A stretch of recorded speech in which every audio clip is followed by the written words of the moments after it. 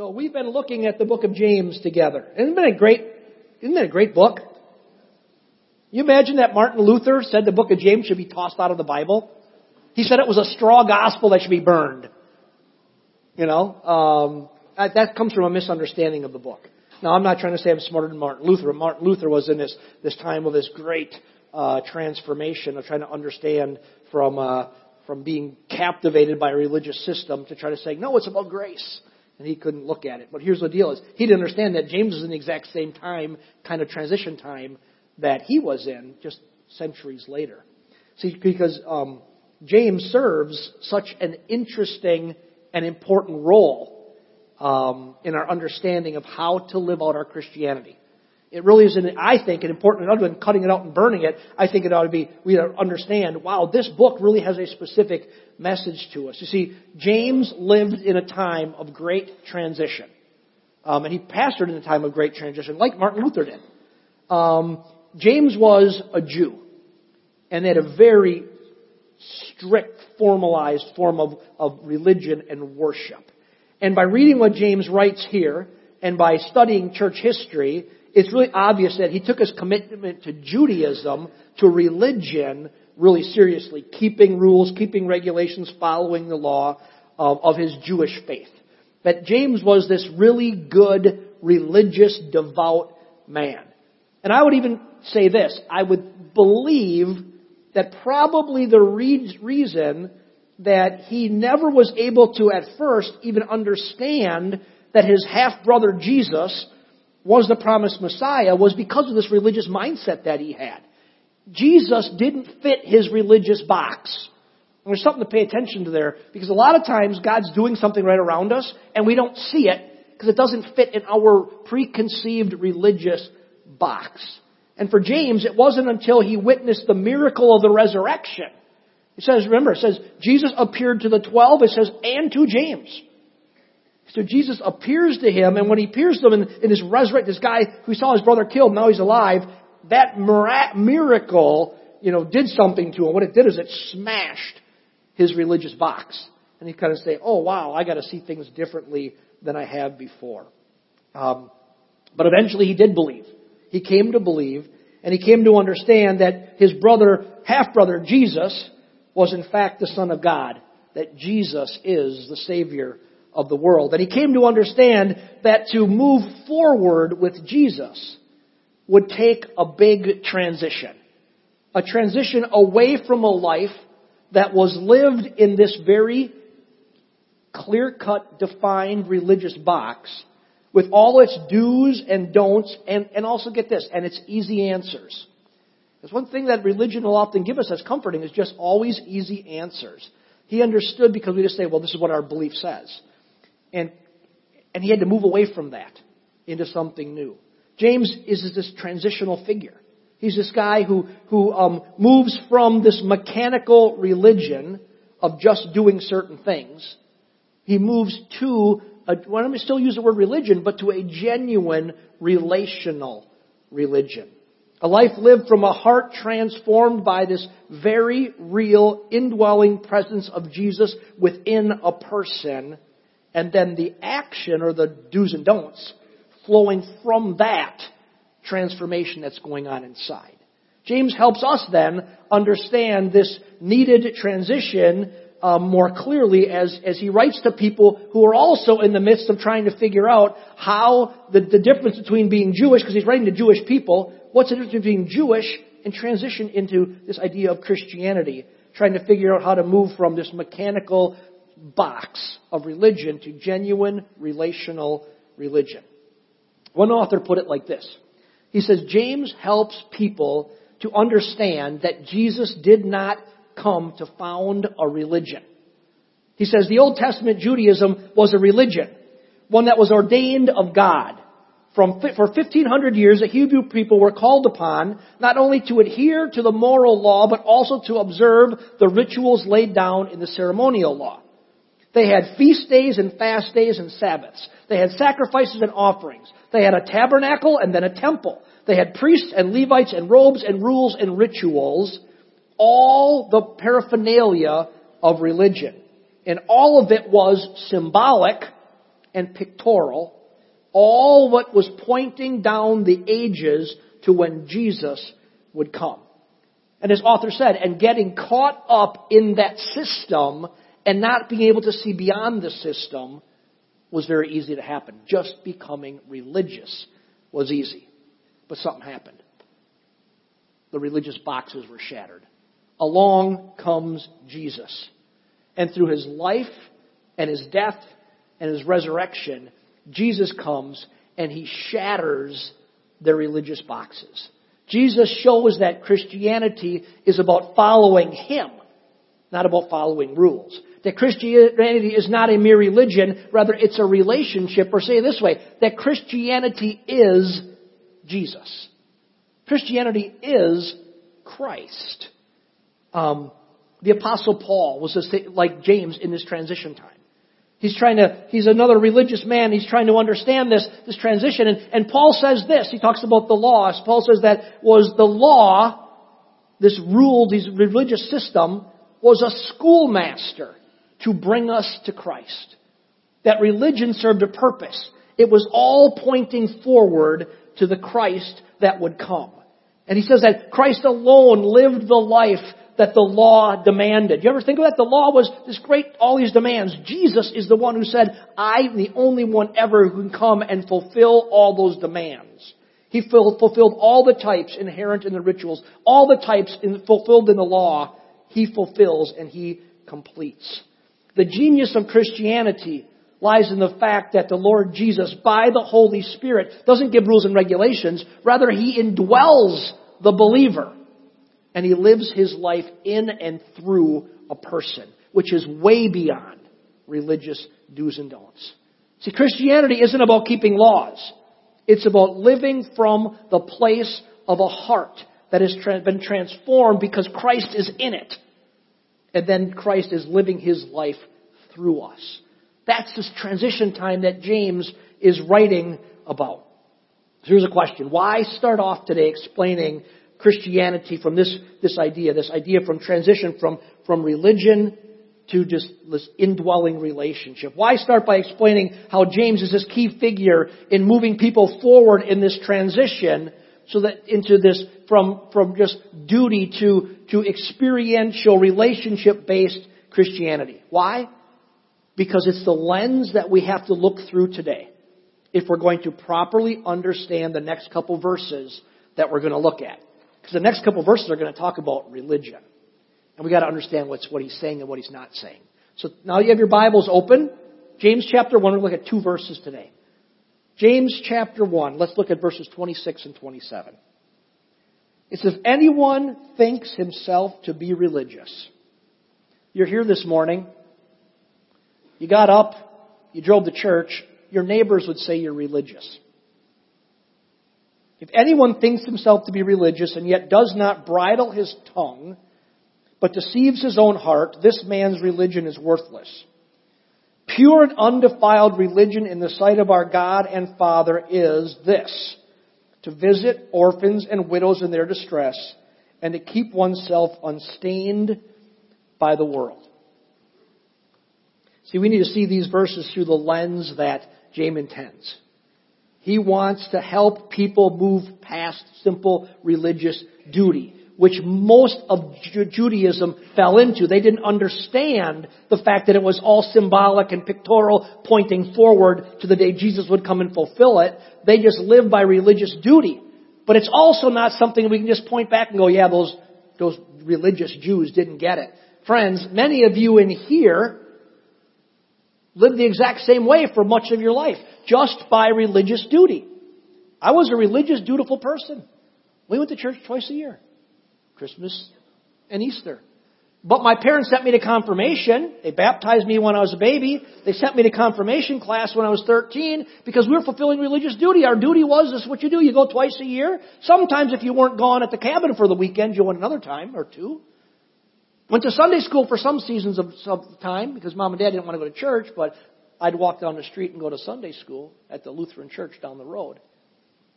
So, a lot of people we can get trapped in just religiosity. We're hungry for something, but we're, like the Jews, we're trapped in a system, and we don't even understand the purpose of the system. And because of that, we just become religious. And He wants us to move past that into a life that we are lived where we're motivated by Christ in us.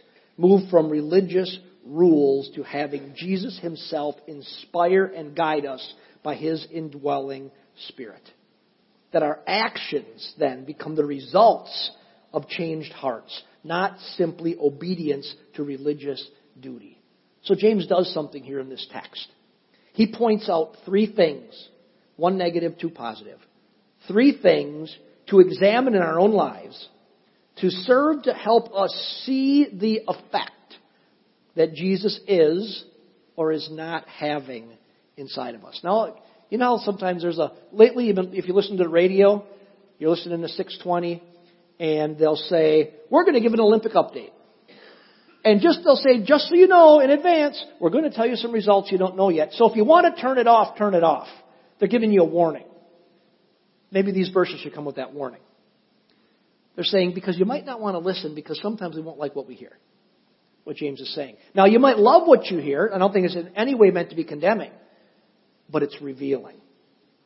You see, he's going to point out three things that we can look at to examine ourselves to see the effect of Jesus in us, or to say, I don't see a lot of an effect of Jesus inside of me.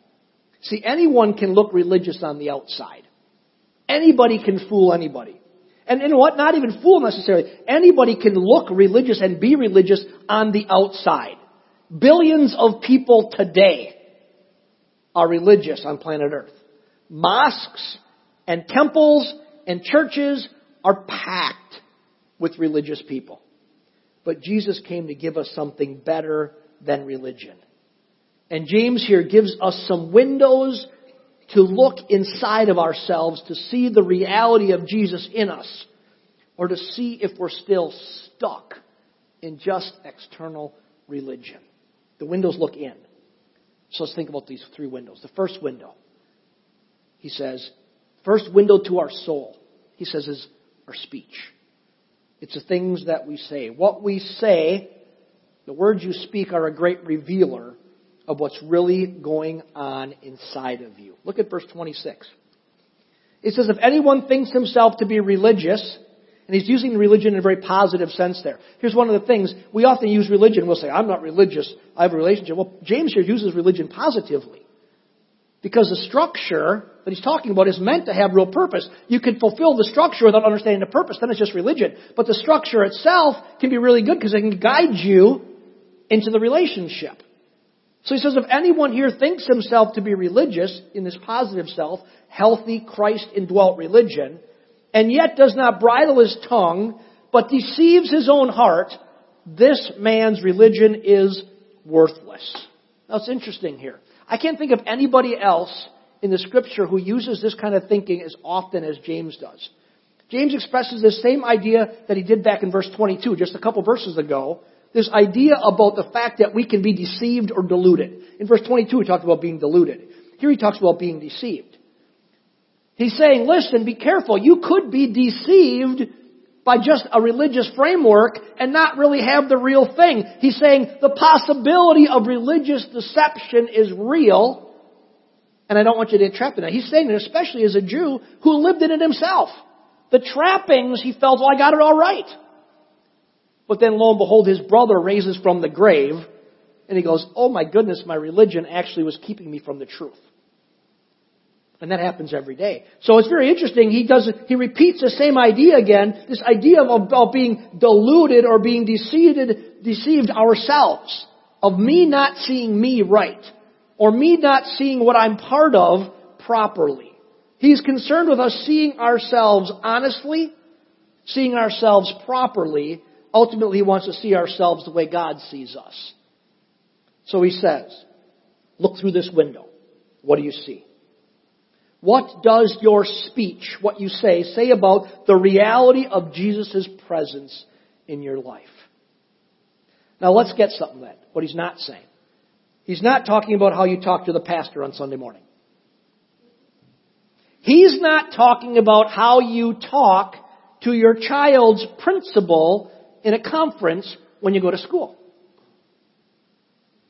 There's certain times that our talk is maybe not in line with what's really going on inside, where we weigh all our words very carefully. He's thinking about this. He's asking, what comes out of your mouth when you are overtired and overwhelmed, or when you're hanging with your peeps? You still say peeps? No. Spending time, we do, honey. We're trendy still. When you're with your peer group, that is not your church group. And a lot of us, we should have peer groups that aren't church groups. One of the big problems in Christianity is people coming to Christ, often they give away all their friends, relationships, and just spend time with Christians. We're not supposed to do that. You should still have a peer group, but here's the deal. When you're with the peer group, do you still act and talk like the peer group? Think like the peer group. That's what he's wanting us to look at here. Because he's telling us something. He's saying, listen, I got a way for you to understand what's really going on inside of you. What do your words, the things you speak in those situations, reveal about your heart? Because he says our words are an outflow of our true life, our true heart. You see, he wasn't alone in thinking this. Jesus was dealing with this exact same thing one day with a group of very religious people. Remember, they're very religious. They were Pharisees. They were the ones who were keepers of the law. And they were saying this about Jesus. Jesus had just cast out some demons, and they're making accusations against Jesus. And they say, listen, he casts out evil spirits by the Prince of Spirits. He has access to the power of the King of Demons. That's how he does this. Look what Jesus says to him. Matthew chapter 12. We got a slide for Matthew chapter 12. It's a New Living Translation. I like the way it's very clear the way it says it. Verses 33 to 37. Jesus' response to them is this. He says, either make the tree good and its fruit good, or else make the tree bad and its fruit bad. He's talking about consistency. For a tree is known by its fruit. Look at now. For those people who say, Jesus is this lamb-carrying, always super cuddly and nice guy who never gets in see people's face, what are the next two words he calls the people? Yeah, brood of vipers. He calls them a bunch of snakes. Verse 34, brood of vipers, how can you, being evil, speak good things? For out of the abundance of the heart the mouth speaks. A good man out of the good treasure of his heart brings forth good things. And an evil man out of the evil treasure in his heart brings forth evil things. But I say to you that for every idle word men may speak, they will give an account of it on the day of judgment. For by your words you will be justified, and by your words you will be condemned. Now think about this, because you could misunderstand what he's saying here. Is Jesus saying that simply saying good words could cause someone to be justified on Judgment Day before Jesus? And that someone simply saying bad or evil words, that they will be condemned on Judgment Day before Jesus? No, it's not what he says. Take the whole thing together. Look what he says. He says, out of the abundance of the heart the mouth speaks. A good man out of the good treasure of his heart brings forth good things, or says good things. And the evil man out of the evil treasure of his heart brings forth evil things. You see, what comes out is the result. What comes out is the result of what's inside. What comes out is a revelation of what's on the inside. Our words will either confirm or betray the reality of Christ in us. How we speak will either confirm or betray the reality of Christ in us. So James says, what does he do? He says, bridle your tongue. It's imagery of a horse, where this great big, huge horse, 1,000, 1,500 pound horse, is controlled by a bridle, which is like a harness with a rope that goes around the horse's nose, and you can control it. It's speaking about controlling what you say. Evidence of Jesus in you is your desire and your ability to control what you say. Remember something, part of living the Spirit-filled life is that the fruit of the Spirit, one of the listed fruit of the Spirit is self-control. So a life lived in the reality of Jesus will result in an ever-growing desire and ability. Remember, it's process. It's a process. We're not just perfect. Doesn't mean we don't ever slip up. But an ever-growing desire and ability to speak from the fountain of Christ within you. The fountain of love. That you will speak life and not death. You will speak Scripture and not things of the world. That you will speak hope instead of hate. Those things all flow from the inside. Our words reveal the reality of our heart. And again, not so much just your words on Sunday morning, but your words when you smack your thumb with the hammer. And you know what? None of us is perfect in this, and I have a long ways to grow in every area of my life, but I'll never forget a time. I was actually a pretty new believer, and I ended up with a gigantic, for you medical people, a gigantic cyst in my armpit. And I had no health insurance. And I had to go to the doctor. Dr. Sorensen. Anybody else? He was your childhood doctor too. Anybody else have Dr. Sorensen from West Bend? Right there, Dr. Sorensen. You know what Dr. Sorensen did for me to be nice? He laid me on a table, he looked at it and he said, you have no insurance because insurance it would cost more money to give me something to numb it. And he just said, lay down, hang on tight. And he took a scalpel. And he cut my armpit open. And it was like, he said it was like a clamshell in there. And he took a pliers things and he peeled it out. And I am just laying there and I get done and I'm dying. There's tears rolling down my eyes. And he said, he looks at me with amazement. He said, I've never put someone in that much pain before and not have him curse. And I was a pretty new believer. He had no idea what he just said to me. He just put me in the worst pain of my life. And nothing evil came out. And so what he's talking about here is not that if you hit your hammer, you don't say something you regret. I'm not saying that because I probably have at times. I've been mad at times and said something I shouldn't have said. But what is the desire and then the ability that's happening? Is there a movement in the right direction for that the words of your mouth are revealing the condition of your heart, and what the words are revealing is life and love and hope in Christ. Paul looks and he says, here's a window to your soul.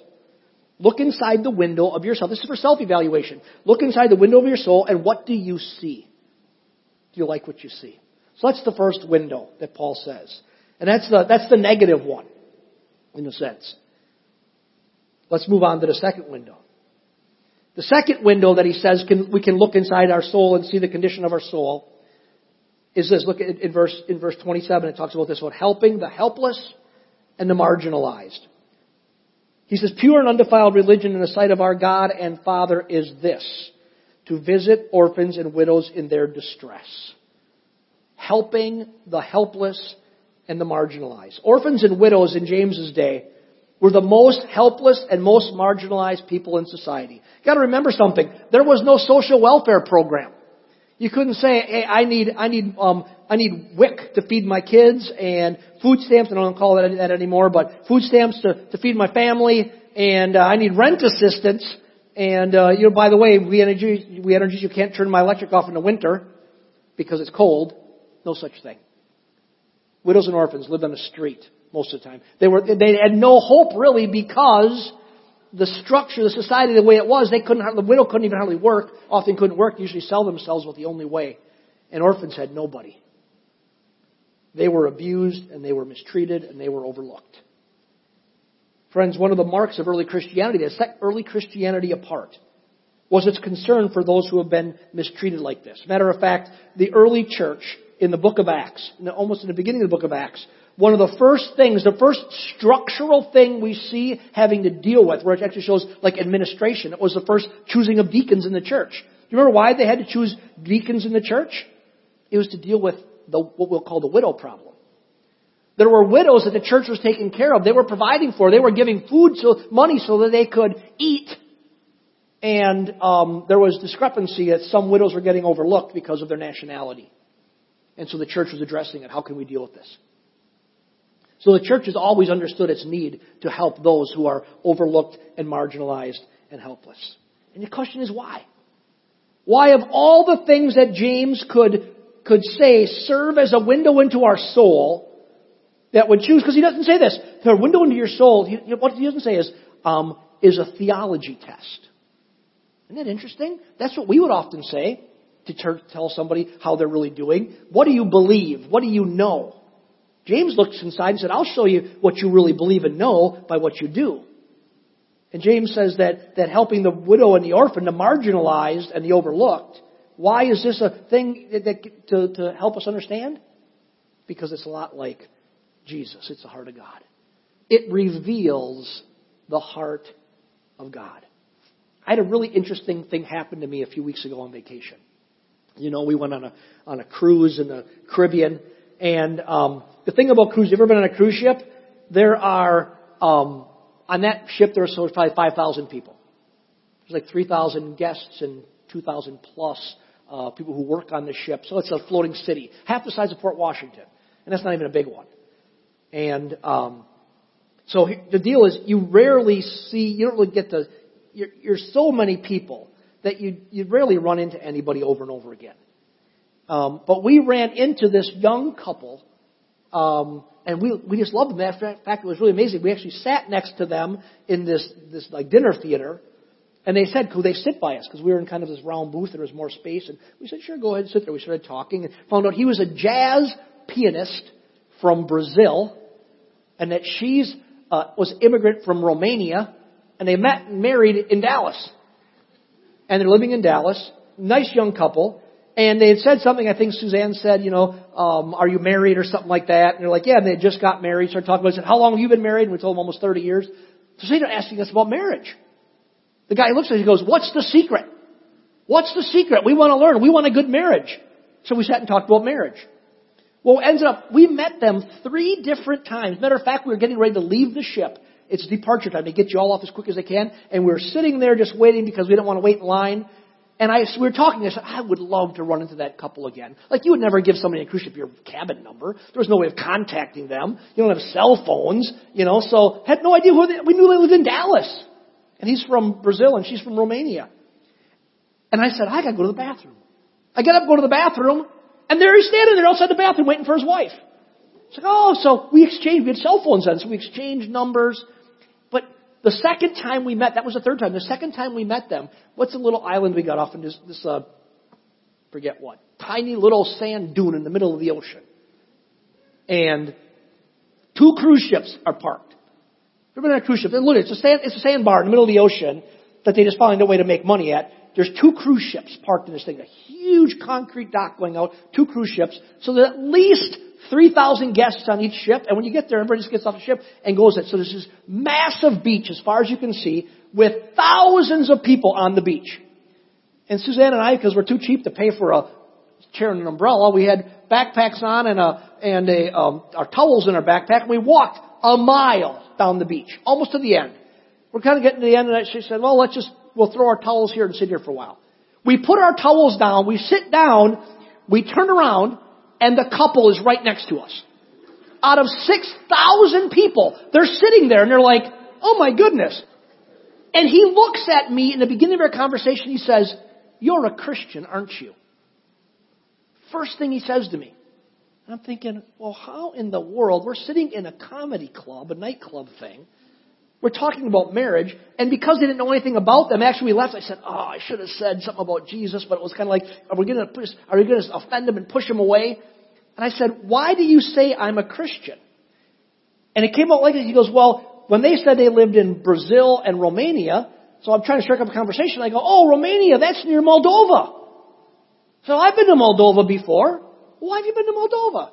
Just trying to make conversation. Well, we did this. And I said, I always say this when I tell people about traveling and missions. I never call it missions work. I always say humanitarian aid.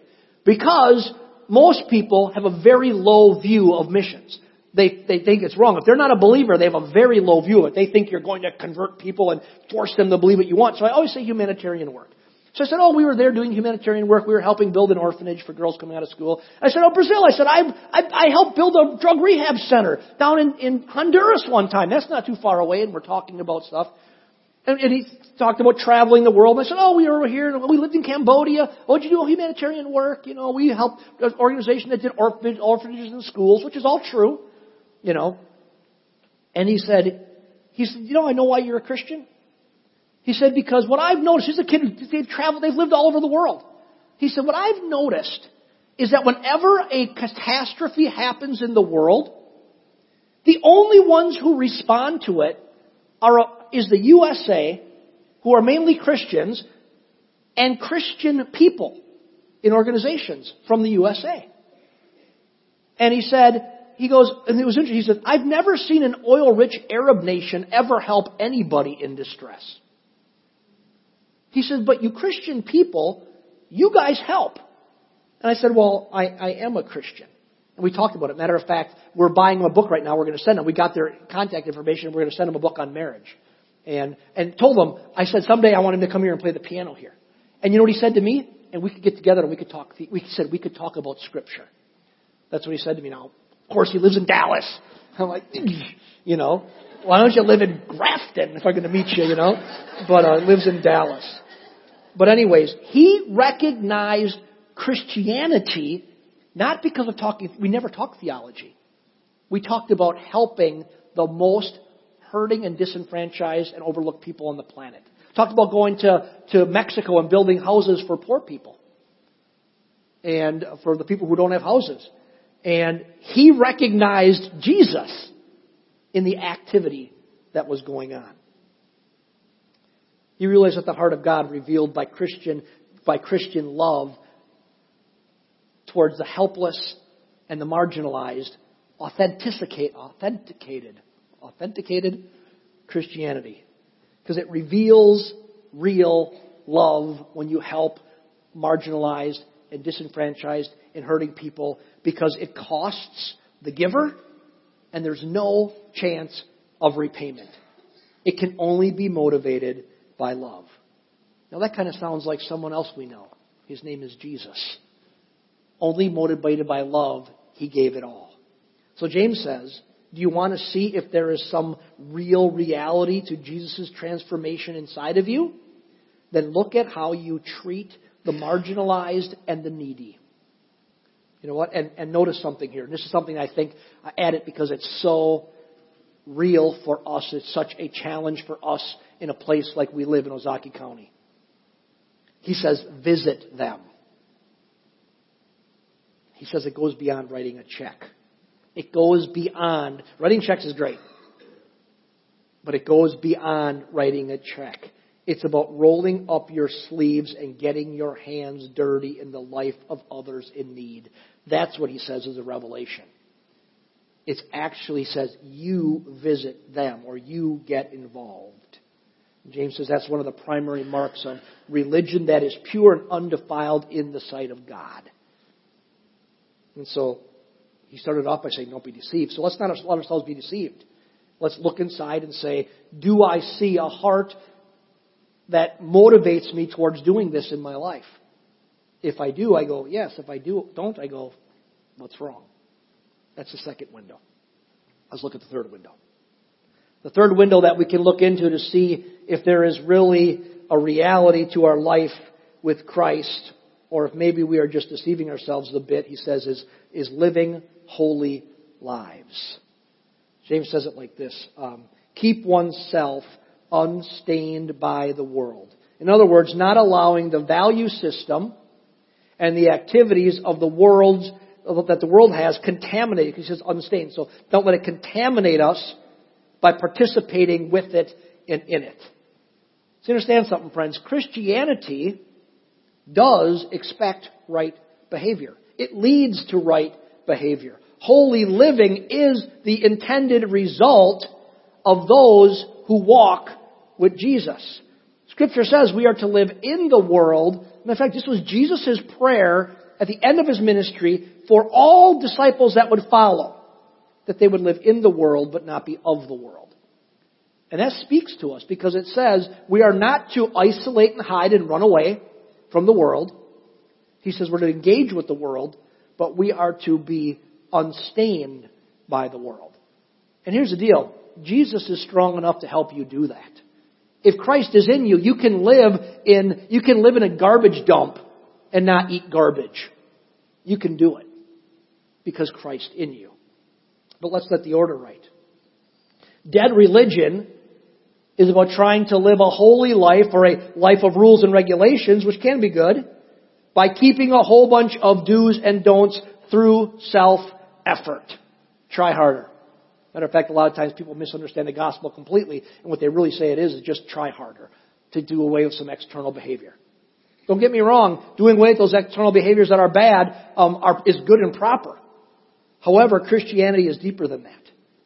Christianity is about its internal transformation that results in you wanting to do what's right and not wanting to do what's wrong. And that's why this boils down to an internal evaluation, because no one but you knows what you want.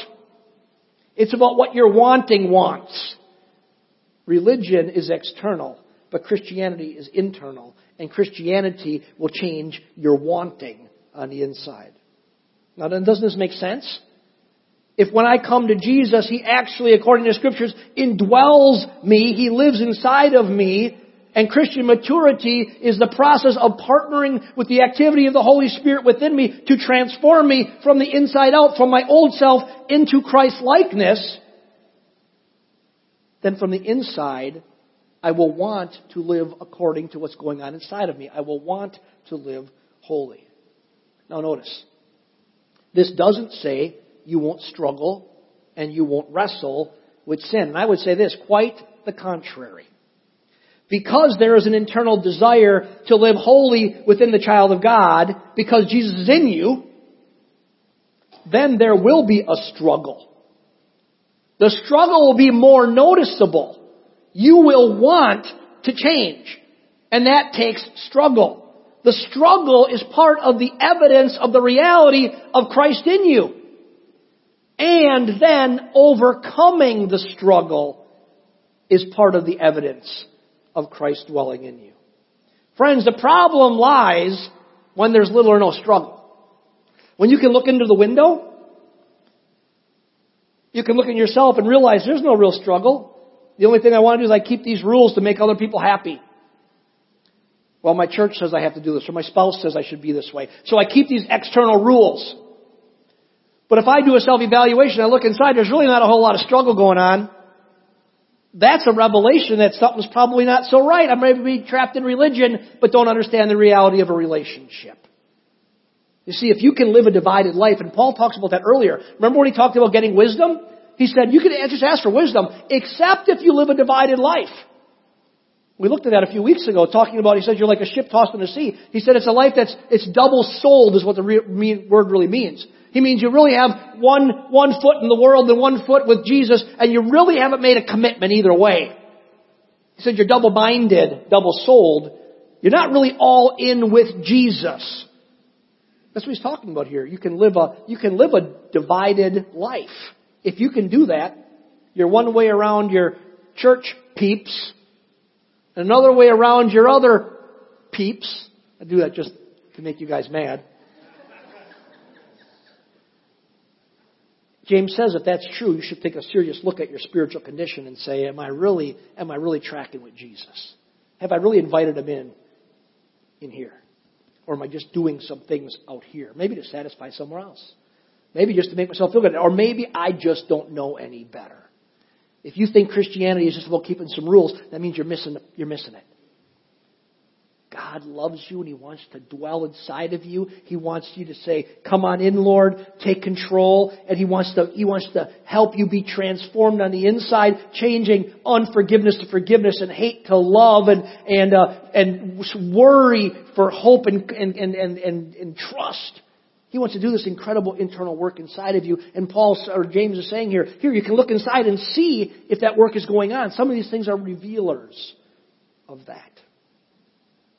So 3 windows into our souls that can reveal the reality of our lives in Christ, or reveal that we are just living by kind of empty religion. The words we speak, because they flow from the inside. The love for hurting and abused, because it's love like Jesus has. And holy living, because it's saying the Christ in me is saying, I'm uncomfortable with this. I want to spread my influence in you, which means some of these things have to go away. The question we ask today is, as we look through these windows, what do we see? Maybe the best way we could end today, and it's plenty early, the best way we could end today is by taking just some time to ask God to help us see ourselves clearly through these 3 portholes.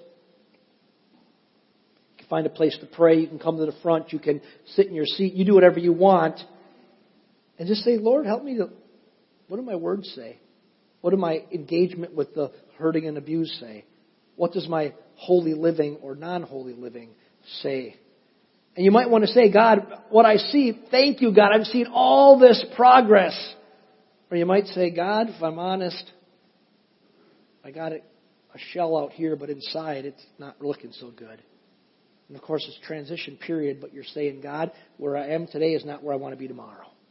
And God, help me. Maybe you're here today. You've just been trying really hard to keep the rules. Really hard. All you thought Christianity was about a religion.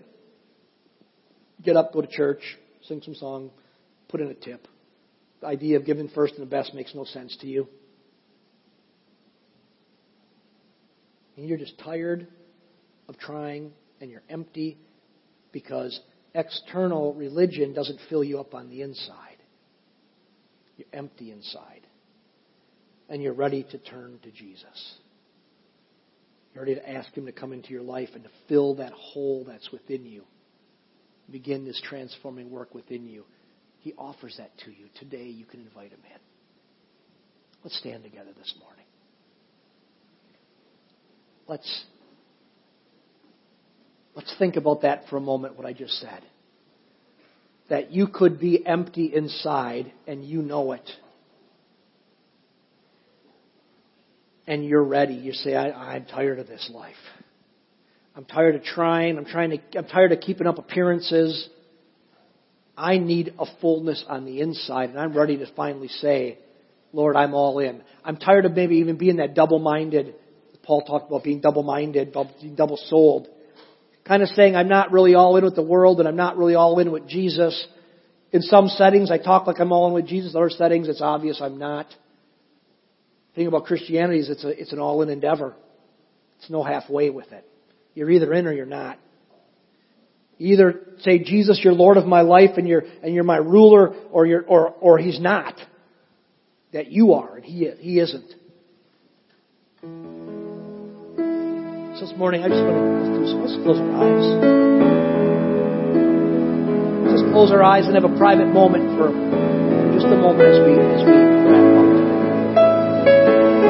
Maybe you're here today, and as you've been doing some self-evaluation for the last 30 minutes, you're looking into these portals into your soul. And something's coming to your mind. You're like, you know what? I've been maybe trapped by religion. I've been trying really hard. But the reality is, what I see on the inside is not what I think I'm supposed to see. But what I want to see is Jesus in me. You know what? I'm ready. I'm ready to go all in. I'm ready to say yes to Jesus. I'm all in with you. And you don't even know what that all entails yet. But you know it's the first step. That I'm all in. I need Jesus in my life. Today you're saying, Pastor Mark, I want to respond to Christ. So I want to give you the opportunity to respond. Maybe it's your first time with us at Portview. Maybe you've been here every service for 30 years. It doesn't matter. James was this good religious man for most of his life, and all of a sudden he realized his brothers are the Son of God. His eyes were open. Maybe today there's a night opening in the Spirit. That's what I want to do. Heads are bowed, eyes are closed. Just so that it's kind of a private moment. Don't worry about the people next to you. Say, Pastor Mark, I'm ready to go all in. I really want to jump in the boat. I want to give my life to Jesus. Is that you today? I want you to do something bold for you and me and God. Don't you raise up your hand. When I see your hand, I'm going to tell you to put it back down. I'm here to point you out or yours. You say, yes, right now I'm all in. Okay. Get it down. Get it back. Anybody else? Just for one moment. I don't want to coerce you in the slightest bit. Because coercion doesn't work. You are listening inside of yourself. listening inside and you're saying, I'm tired of being half in, don't let pride keep you from making an action that says, I want to be all in with Jesus. So right now, just look up your hand. Anybody else? I don't want to be halfway in.